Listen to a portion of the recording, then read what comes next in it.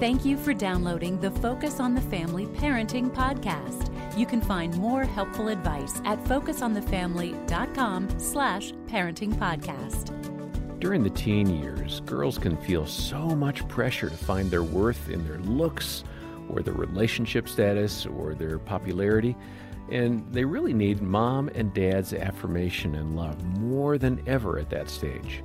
I'm John Fuller, along with Dr. Danny Huerta. He's Vice President of the Parenting and Youth Department here at Focus on the Family, and we're going to hear from a conversation that Focus President Jim Daly and I had with Danny and Jessie Manassian. She's an author and youth speaker, and together, Danny and Jessie offered practical advice for helping girls develop a healthier self-identity. Here's how Jim Daly opened that conversation. Danny, I know in the Latino culture, especially for girls, they hit their 13th birthday. I think it is. Right. That's a big Very deal. Expensive. I mean, well, you tell us more about it, because a lot of people won't be familiar with it. But I think it's a wonderful way that they celebrate womanhood. Mm-hmm. It's almost as elaborate as a wedding, to be honest. They spend a lot of money on these, and it's a rite of passage for a woman that she's becoming a woman. And at what age? 13? At 15. 15, yeah. 15 years old, the girl is waiting for this opportunity to be introduced into womanhood. And there's a more secular side to this, and then there's a more Catholic Christian type of bend to it where it's more ceremonial. And so it just depends on the belief system that the family comes from. But what a great opportunity. And I know with daughters here in America, we do need to step in, even as mom and dad, and commit to speaking in our daughters' lives, that their worth, their identity. There's so many messages coming through many different directions towards girls as to who they're supposed to be. And, just to help them understand their importance in our culture, but their strength that they bring to relationship is important, and that rite of passage for them to own those little decisions they make and how they not only treat themselves but also treat those around them. Messages are pretty damaging, the ones that are coming towards girls about who they're supposed to be. Oh, body image, everything. Body image is huge. Yeah. And it starts at 9. But it's probably one of the best examples culturally where the Latino culture does it so well, recognizing that female transition from girl to woman. Let me stick with the theme of the daughter, because that body image, how I look, is so critically important. And Jessie, I think you have such great experience in this area. What kind of pushback do you hear from the girls that you're communicating with at your conferences, et cetera? And how do you advise parents to navigate those issues? Oh, this is a big topic, so we'll just scratch the surface here. But one of the core questions that girls are trying to answer, and if they don't answer it in the teen years, they're going to be answering it in their adult years through making poor choices. But they need to know, am I beautiful? Am I lovable? And is there a God who would accept me despite everything I've done? So that question, am I beautiful, is such a core identity question for us as women. So for parents in this age, as they're heading into those teen years, it's so important to be laying that groundwork, both with our words and our attitudes. Dads, the way that you talk about other women, the way that you look at other women, your daughters are picking up all of that. And in this culture that is so sexualized, I can't emphasize enough how important it is for parents to talk about their beauty in a God-honoring way, not just focusing on the physical beauty or saying, you look so grown up now with those new curves, right? Like, we want to focus on the inside, but also express how beautiful they are on the outside. That's good. Yeah, and God's wanting freedom for us. That's what he's wanting, that he hasn't set these rules for us to follow, but he's wanting us to be free and wants us to establish trust and relationship. That was lost in the garden. Right? Trust is what we lost in God, and that's where sin was introduced in. And what we can establish our relationship in a marriage relationship is on a foundation of trust. And that creates freedom to be able to love wholeheartedly one another. One word that I'm obsessed with is steadfast.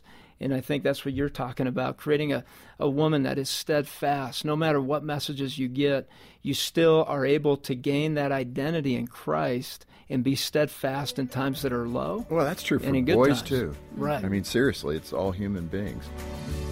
Danny, in that conversation, you mentioned how important it is for a dad to have a role in helping his daughter develop a good, healthy self-identity. Tell us a little bit more about that.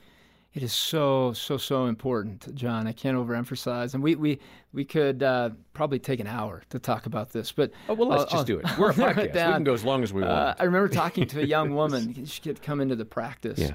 And she was struggling with her own gender identity. And was struggling just with loving relationships. And at the core of that was a dad that was absent, that was very passive, that had not spoken into her life. And she longed for that. She wanted to know what she meant to her father.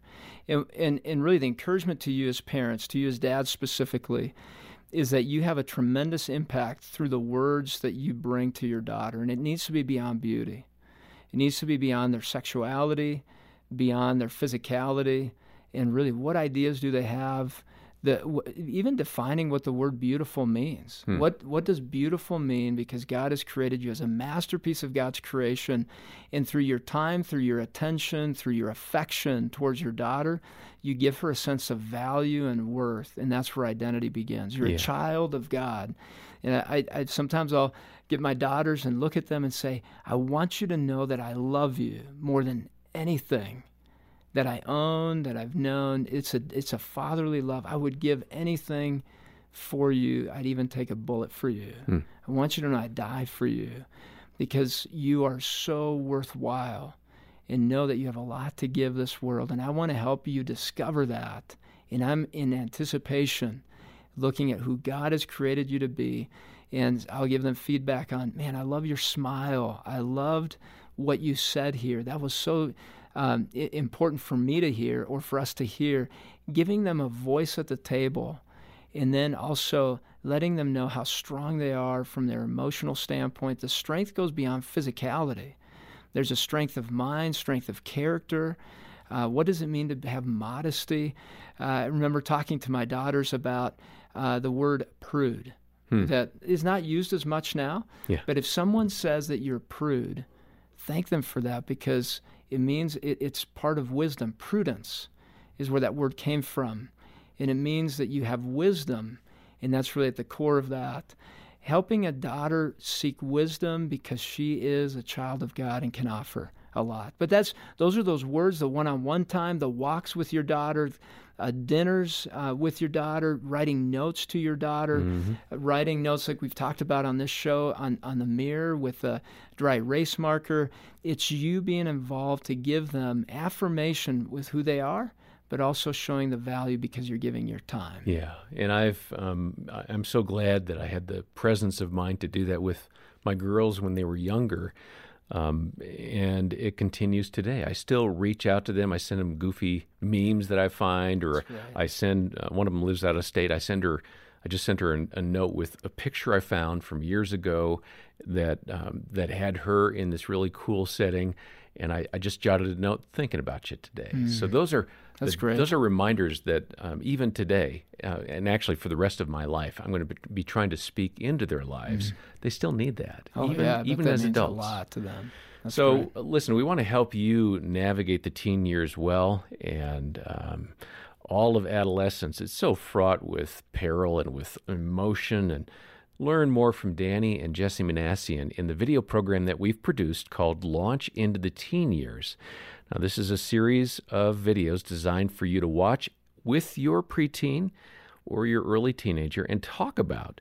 It's meant to introduce topics and talking points for you so you have the basis for a good, solid conversation with them. We have that available, the DVDs and an entire kit, actually, Launch into the Teen Years kit. If you can make a $60 gift to the ministry today, we'll send that out to you. And I know you'll find it useful. You can share it with a friend. Make that donation today. Support the work of Focus on the Family. Help us keep making podcasts and programming and resources for parents. And you can do that when you call 800, the letter A in the word family, or stop by the episode notes for the links.